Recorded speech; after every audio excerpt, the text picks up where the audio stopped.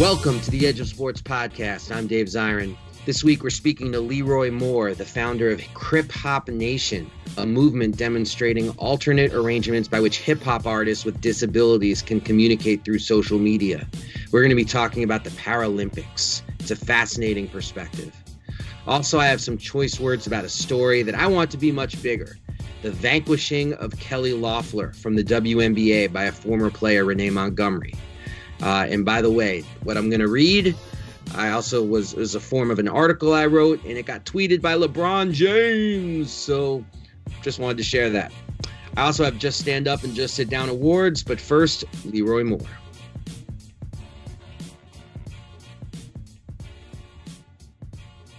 First, can you tell us what is Crip Hop Nation and how did it come into existence? Okay, so Crip Hop Nation has been here for 13 years. It's an international network of hip-hop artists and other musicians with disabilities. And it started because I love music and also a disabled also activist. So I was like, I saw disabled musicians in the blues when I was younger. And, I grew up in New York, so I grew up when hip-hop was on the corner. So I saw a lot of, diversity in hip-hop. I saw women in hip-hop. I saw, breakdancers on crutches with hip-hop. But of course, like everything, when it goes to corporate, the picture gets slimmer and slimmer. So I never saw disabled hip hop artists on MTV or, Source Magazine or any other media, thing. So 13 years ago, me, Keith Jones, and Rob the Noise Temple all started Crip Hop Nation, and we were all activists, in hip hop. All of us were back in the 70s when hip hop started. So we wanted to use Crip Hop as an educational and advocacy tool for our communities. That's beautiful. I also grew up in New York City, so okay. I remember hip hop starting in New York and how liberating it was. Do you feel a sense of liberation when you hear the non-corporate hip hop? Oh yeah, totally. And when I travel to like Africa or Spain, I really hear, the real roots of hip hop, because I think it hasn't been, corporatized outside of the U.S. So you get more protest hip hop, you get more hip hop that used to be in the States. Do you ever sometimes for me, I gotta pinch myself. I can't believe that this music that started on the street corners in New York City and people were playing the music outside and doing free shows in the park has been now a global phenomenon for 30 years. It's amazing. Yeah, and it's not only global, it's like a multi-million-dollar, industry, Yeah. And it's not only hip-hop, it's, journalism, it's, movies, it's so expensive, yeah. Do you feel like Crip Hop Nation has succeeded in its goals of working with hip hop to raise visibility? Yes and no. We of course we still don't get the bling as mainstream hip hop because we're telling the truth. So really, the only mainstream hip hop group that supported us it's kind of funny. It's a Sugar Hill Gang, and Sugar Hill Gang, because their DJ was a part of hip hop. They learned about hip hop. They supported hip hop.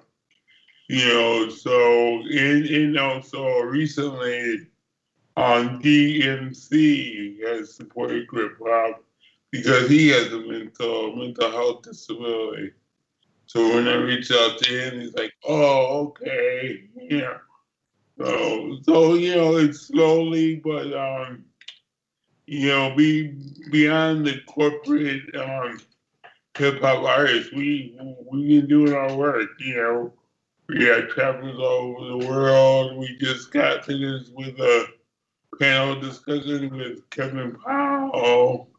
We're talking to the new hip hop museum that's gonna open in a couple of years. So we're making our moves.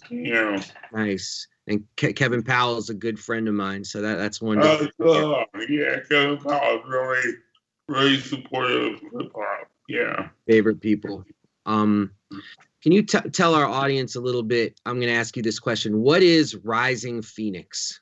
So Rising Phoenix came to us, came to myself last year, and the producers wanted to work with hip hop artists with displays for the theme song of the Rising Phoenix. It's a documentary of the Paralympics.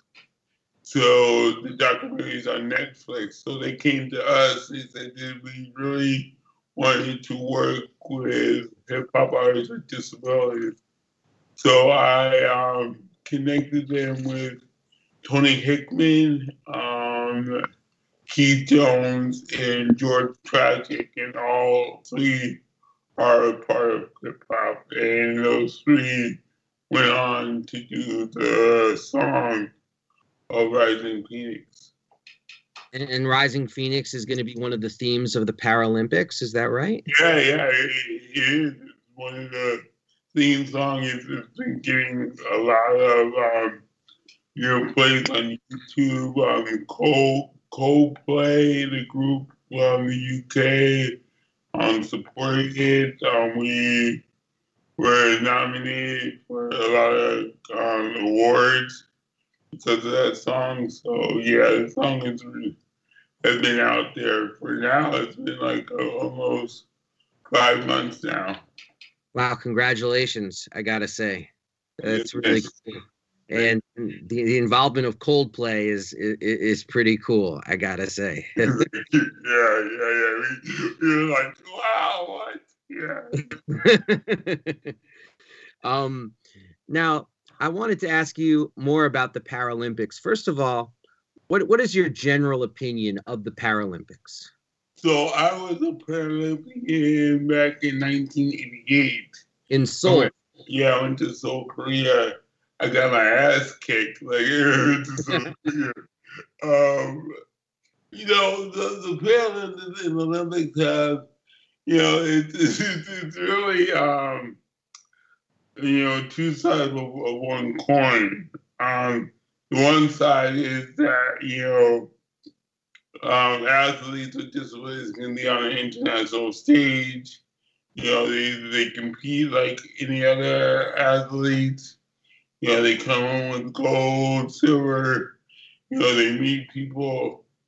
So that's good. On the other side, on the ugly side, that people don't really realize is, the politics of it. The politics before the Olympics and the Paralympics, how they destroyed communities just to build an awful, Olympic village. A lot of people were misplaced, especially disabled and poor people. So that politics is always there.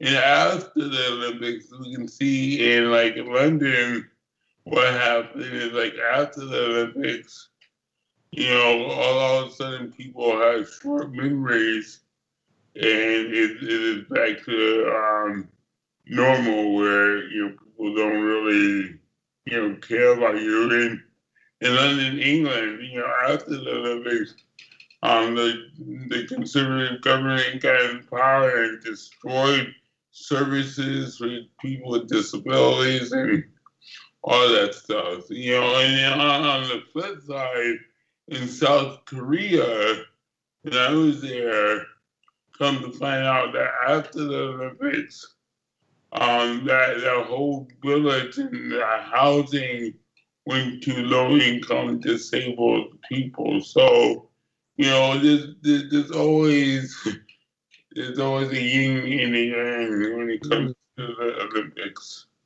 It sounds like that sometimes the Paralympics can be used as a bit of a fig leaf, where they highlight people with disabilities and talk about programs to help people with disabilities. But oftentimes it's people with disabilities who are being displaced to make room for the Olympics. Yeah. We have the hip hop artists in Brazil, and I interviewed him after the Olympics in Brazil, and he said, Leroy, they totally, destroy people with disabilities, So yeah, there's always two sides of one coin. What do you think about the Paralympics making it to TV? Finally. I mean, like I said, I was living in 1988, and it's 2021. It's like, come on, people. And I'm glad that it's finally on TV. But I just wonder, like now, because who watches TV anymore? Everything is online, so I think TV is reaching for ratings, and it's like, okay, let's try this because everybody's leaving TV. So it's the good side is like, okay, it's finally on TV. The bad side is like, why it takes so long, and now because nobody watches TV, so it's always the yin and the yang. I looked up the 1988 Paralympics in Seoul where you competed, and saw that they were the first Paralympics in 24 years that were combined with the Olympics and and staged in the same place as the Olympics. Do you like that? Do you like the two events being combined in the same location, or do you wish it was like it used to be in a different locale? No, I think it's good. I think it's really combined. It's really combined even more. I think although it's combined, the quote unquote regular Olympics don't even talk to the Paralympics. So it's really combined even more in the future. Beautiful. Leroy Moore, is there anything else you'd like to add about Phoenix Rising, about the work you're doing with Crip Hop Nation, and about anything in which you're involved? Is there anything else you'd like to highlight? Well, we saw Hawthorne. You talk about Madison Cawthorn. Yeah, Madison. Yeah, the Republicans will use anybody and everybody just to get their word out, and that politician is, his life is full of lies. Come to find out that the reporter from the Nation, did this really, research about him because of that, he lied about, working out for the Paralympics, So, it's just interesting that the Republicans use, disabled people, and, it's just sad.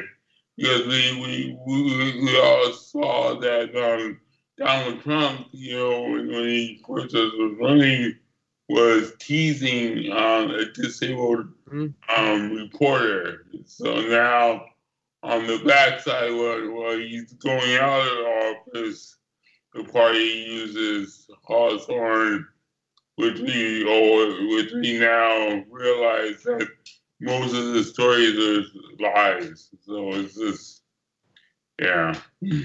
Yeah, Madison Cawthorn. The thing about him I don't like, he seems to also really like Hitler. Yeah, yeah, yeah. Weird, like he's a Hitler tourist. Yeah, yeah. I don't trust people who want to visit Hitler's home and take smiley selfies and things like that. That makes me very uncomfortable. Yeah, yeah. So it's just so sad because this disabled community has so much, so much culture, history, politics, music, and to have him as the spokesperson, for that party, it's just sad. It's just sad to see. Please give me Leroy Moore over Madison Cawthorn any day of the week. Oh my God. The spokesperson. That's just, you're right. It's absolutely unacceptable. You just mentioned the musical contributions. I wanted to, something I always ask my guests on this show is what music they listen to inspire themselves as they do their work. So what is on Leroy Moore's playlist? What do you like to listen to? Well, I've been really into Kendrick Lamar. Oh, because Kendrick, almost all of his albums have one or two songs that deal with disability. Wow. So I would love to interview him and say, what's up with that? What's up with that theme? It's interesting. His latest CD that came out a couple of years ago, he has a track. The first track is like a skit where a blind person kills him. I was like, and I see all of his interviews, and when somebody asks, about that song, he goes quiet. I was like, why?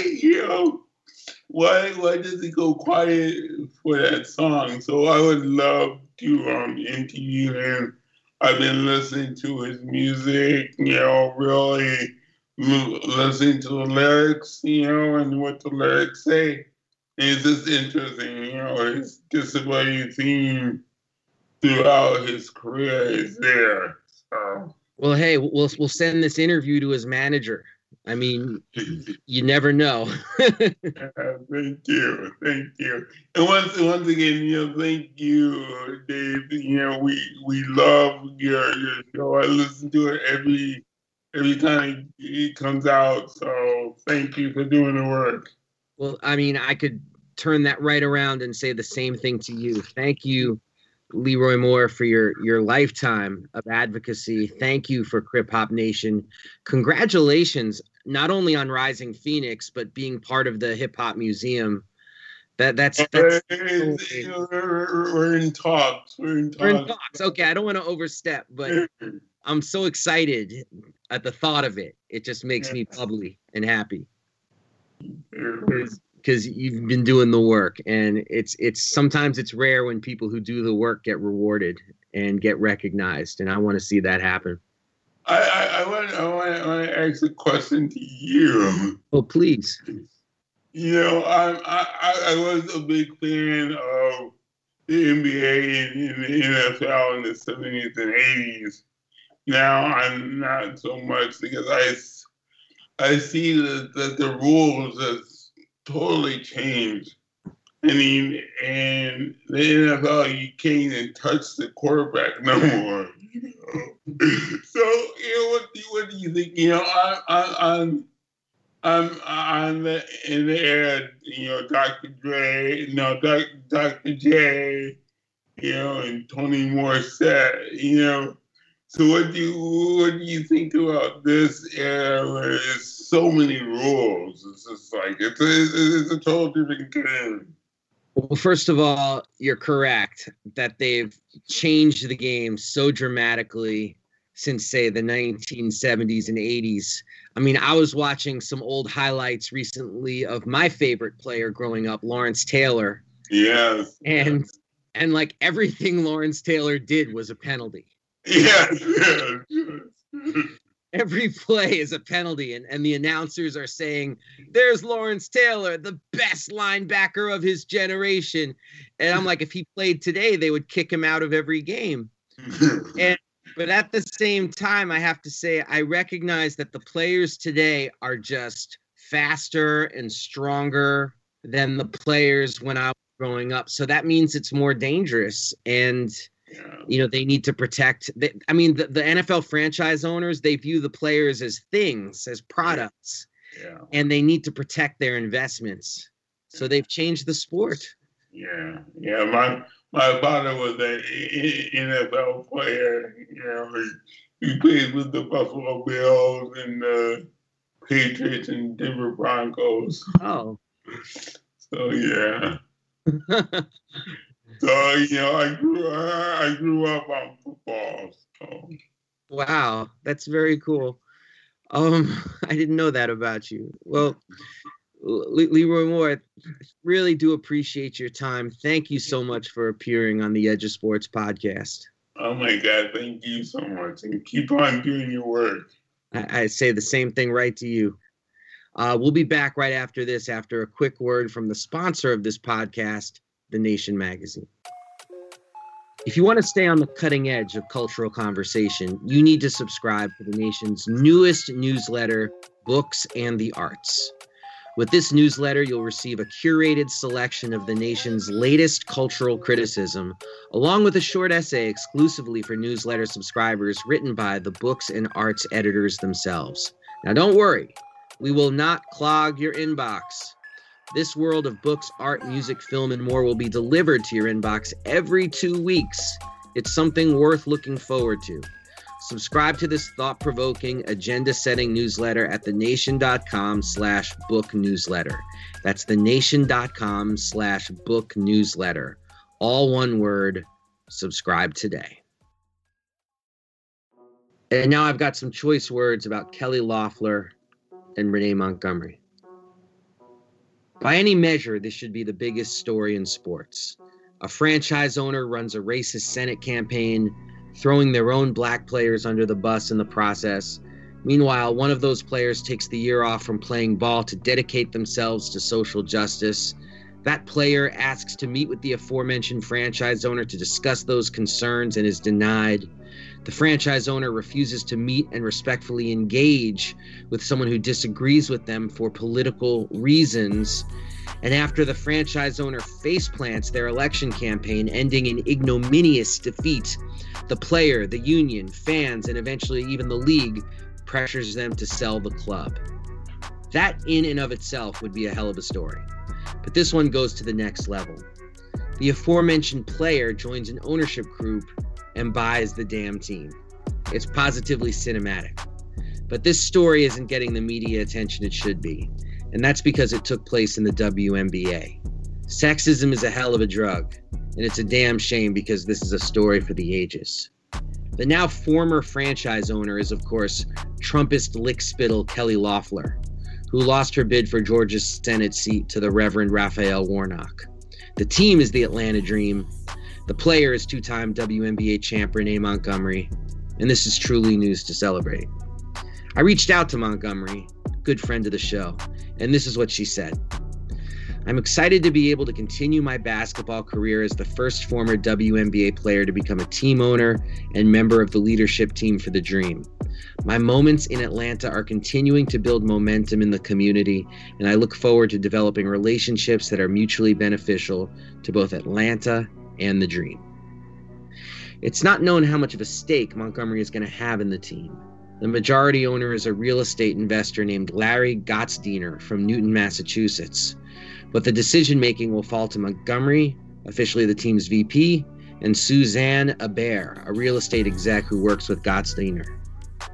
Montgomery says her inspiration to try to be a part of purchasing the team came from LeBron James himself, who tweeted that he might be interested in being part of a group to wrest the team from Loeffler.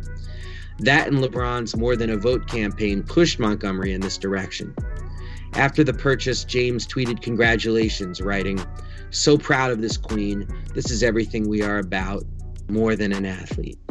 But this moment is not about LeBron. It's about Renee Montgomery and the slogan that guides her work, "Moments equal momentum." I love that. The purchase of the dream fulfills the desire across the WNBA community to get Loeffler away from the league. Loeffler ran her campaign using not so much a racist dog whistle as a racist foghorn, and the focus of her ire was the Black Lives Matter movement in general and her own players in particular. Using them as racist scapegoats for quote-unquote rioters in the aftermath of the police killing of George Floyd was more than the WNBA world could stand. They supported Warnock when he was at 9% in the polls, and now they look like prophets. Since her epic failure, Loeffler's sale of the team was a foregone conclusion. Now, the move by Montgomery creates a hell of a line in the sand across the sports spectrum. Once again, the WNBA is ahead of the game politically. It was when it embraced the Black Lives Matter movement, and it is again in forcing out a bigoted franchise owner and replacing her with a player's voice. Donald Sterling was forced to sell his stake in the NBA's LA Clippers in 2014 after racist recordings surfaced, but he was bought out by tech billionaire Steve Ballmer.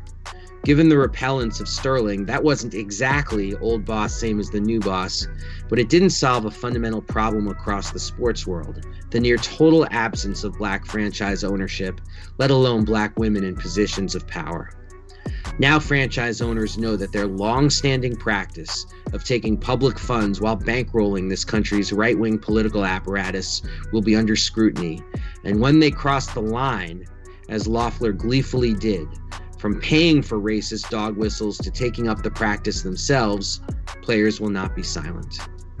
Renee Montgomery's having a minority stake is a step in the right direction. Of course, she's now moving to the other side of the desk. Given Montgomery's roots not only as a player, but also as an activist, people are going to keep a close eye on what she does from her newfound perch. We'll be back right after this with a quick word from Edge of Sports. Hey everybody out there, this is Dave Zirin with the Edge of Sports podcast. People got to know that we put this podcast on with elbow grease and bubble gum on a weekly basis. And we're proud of the work that we do. We love it, but we can't do it without support from you, the listener. So please go to patreon.com/edgeofsportspod and support the podcast. That's patreon.com/edgeofsportspod. Any little bit you might give to support the podcast actually makes a huge difference to the work we're trying to do. That's patreon.com/edgeofsportspod. We appreciate you. Make no mistake about it. And now, back to the Edge of Sports podcast. And now is the time for the part of the show we call Just Stand Up and Just Sit Your Ass Down. The Just Stand Up Award is actually related to what we just discussed with Renee Montgomery and Kelly Loeffler, but it's a different team and a different story. There are rumbles, and I'm just reporting this early, there are rumbles that the sports world is not going to put up with Peter Mather holding a stake in the Seattle Mariners. Mather was the team president you might have heard about who stepped down after putting Japanese and Latino players on blast for not speaking English. You probably heard that story. It's disgusting. He was doing a speech to the Rotary Club, and he dissed players of Japanese and Latino origins who needed translators. And yes, he stepped down, but he still holds a stake in the franchise, like 10%. To be clear, and I just want to put this out there, Mather's comments are not only offensive and bigoted, they're ahistorical. Baseball has always been a sport with multiple languages in the dugout. Baseball is a part of life in the Caribbean, particularly Cuba, where it first came over there in the 1860s, and Cuba had its first league in 1878. And as soon as these leagues started, it became what was known as winter ball, or the winter leagues. And you had white U.S.-born players going to Cuba to play in these winter leagues then, 1878. So I want you to think about that for a second. 99 years before the Seattle Mariners even existed, they didn't come to be until 1977, you had Latin players learning English and white dudes learning Spanish and plenty of translators in the locker room. So to have Peter Mather put Japanese and Latino players on blast for not speaking English is not only offensive, it's ahistorical. We already talked about what's happened with the Dream. Let's see it with Mather. So this is, I guess, a part call and part for those rumblings to become an earthquake to get Peter Mather to sell his stake in the Seattle Mariners. The Just Sit Your Ass Down award, sit your ass down. Sit your ass down. Goes to Texas Athletic Boosters. These good old boys want the Eyes of Texas song, which is an old minstrel song, to not only continue to exist as the fight song for the University of Texas, Eyes of Texas being a phrase coined by Robert E. Lee, but they want black players to worship this song, and they are pissed. The Texas Tribune just did amazing work in exposing the emails that these rich good old boy donors have been sending to the school in anger and in rage about the fact that thousands of students have signed petitions saying they don't want the Eyes of Texas to represent UT Austin any longer. And I got to read you this one email by one of the donors. This is what they wrote. It's sad that the Eyes of Texas is offending the blacks. As I said before, the blacks are free, and it's time for them to move on to another state where everything is in their favor. What year is this? What year is this? Unfortunately, it's 2021. And reading these other emails sent by these boosters, it sounds like they're all addicted to Fox News or whatever right-wing variant of Fox News is out there on the landscape. You know, they're blaming critical race theory, Marxists, of course, the blacks. I mean, they're basically, it's like the laundry list of enemies that the Trumpists have set up over the last, really, generation. I mean, it precedes Trump. And you wonder, though, why players refer to college sports as a plantation. This is a plantation mentality. And you know someone else who needs to sit his ass down? Sit your ass down. Is the new coach for the University of Texas football team, Steve Sarkisian, getting paid $5.2 million a year. He is going against the philosophy of the former coach, Tom Herman. Tom Herman's approach was to players, if you are offended by the song, stay in the locker room. Steve Sarkisian says, no, the players will be out there standing at attention. It's a plantation. And Steve Sarkisian wants to be the overseer at $5.2 million a year. So, everybody involved in Texas athletics who are about stuffing the Eyes of Texas down the throats of black athletes and black students, for that matter, just sit your ass down. Sit your ass down. Now's the time for the part of the show we call Kaepernick Watch. Usually it's the latest comings and goings about Colin Kaepernick, but I'm shifting it around to be more about the latest comings and goings of the people who are influenced by Colin Kaepernick, or the people who are still part of the backlash against what Colin has represented. This week we saw East Tennessee State University put out a big statement that could have been written by a booster from the University of Texas, saying that its players would not be allowed to kneel during the national anthem. They're putting this statement out because they're scared. Because they're scared of players deep in the Dixie South showcasing their belief in their own self-determination, and they're showcasing their resistance to what this country stands for and the institutionalized racism that exists. It's a cowardly move by East Tennessee State, not the least of which because this is a public institution. I mean, I hate it when private institutions put out these statements as well. But if you're a public institution, you are not within your rights to do this. There will be lawyers. Players do have the right to freedom of expression at these institutions that take public tax dollars. And the thing that actually really upsets me, the reason why this really grinds my gears, the reason why this is a burr in my saddle, is that a lot of folks don't know this, but East Tennessee State University has a renowned sports literature archive. It's famous all over the world. People who are researchers go to East Tennessee State to find out the true history of sports in this country. And so to see them basically trample on that history, which to me is a history of resistance, is absolutely unacceptable. I guess I could tell them to sit their ass down, but I'm putting this under Kaepernick Watch.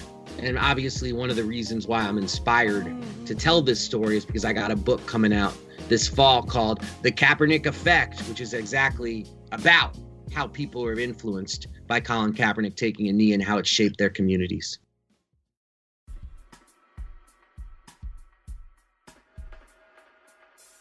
Well, that's all the time we have for this week's show. Thank you so much to Leroy Moore for appearing with us. Thank you so much to the good people at Crip Hop Nation. Thank you to my producer, David Tigaboo. Thank you to everybody out there who listens to this show. If you like it, please leave a little note, write a little review, make a little rating, tell a friend. All that stuff helps us a great deal, and we love our listeners. So thank you so much. If you want to financially support us through these lean times, which we absolutely would accept happily, go to patreon.com/edgeofsportspod. We appreciate all the help we can get. For everybody out there listening, please mask up. Please stay frosty. We are out of here. Peace.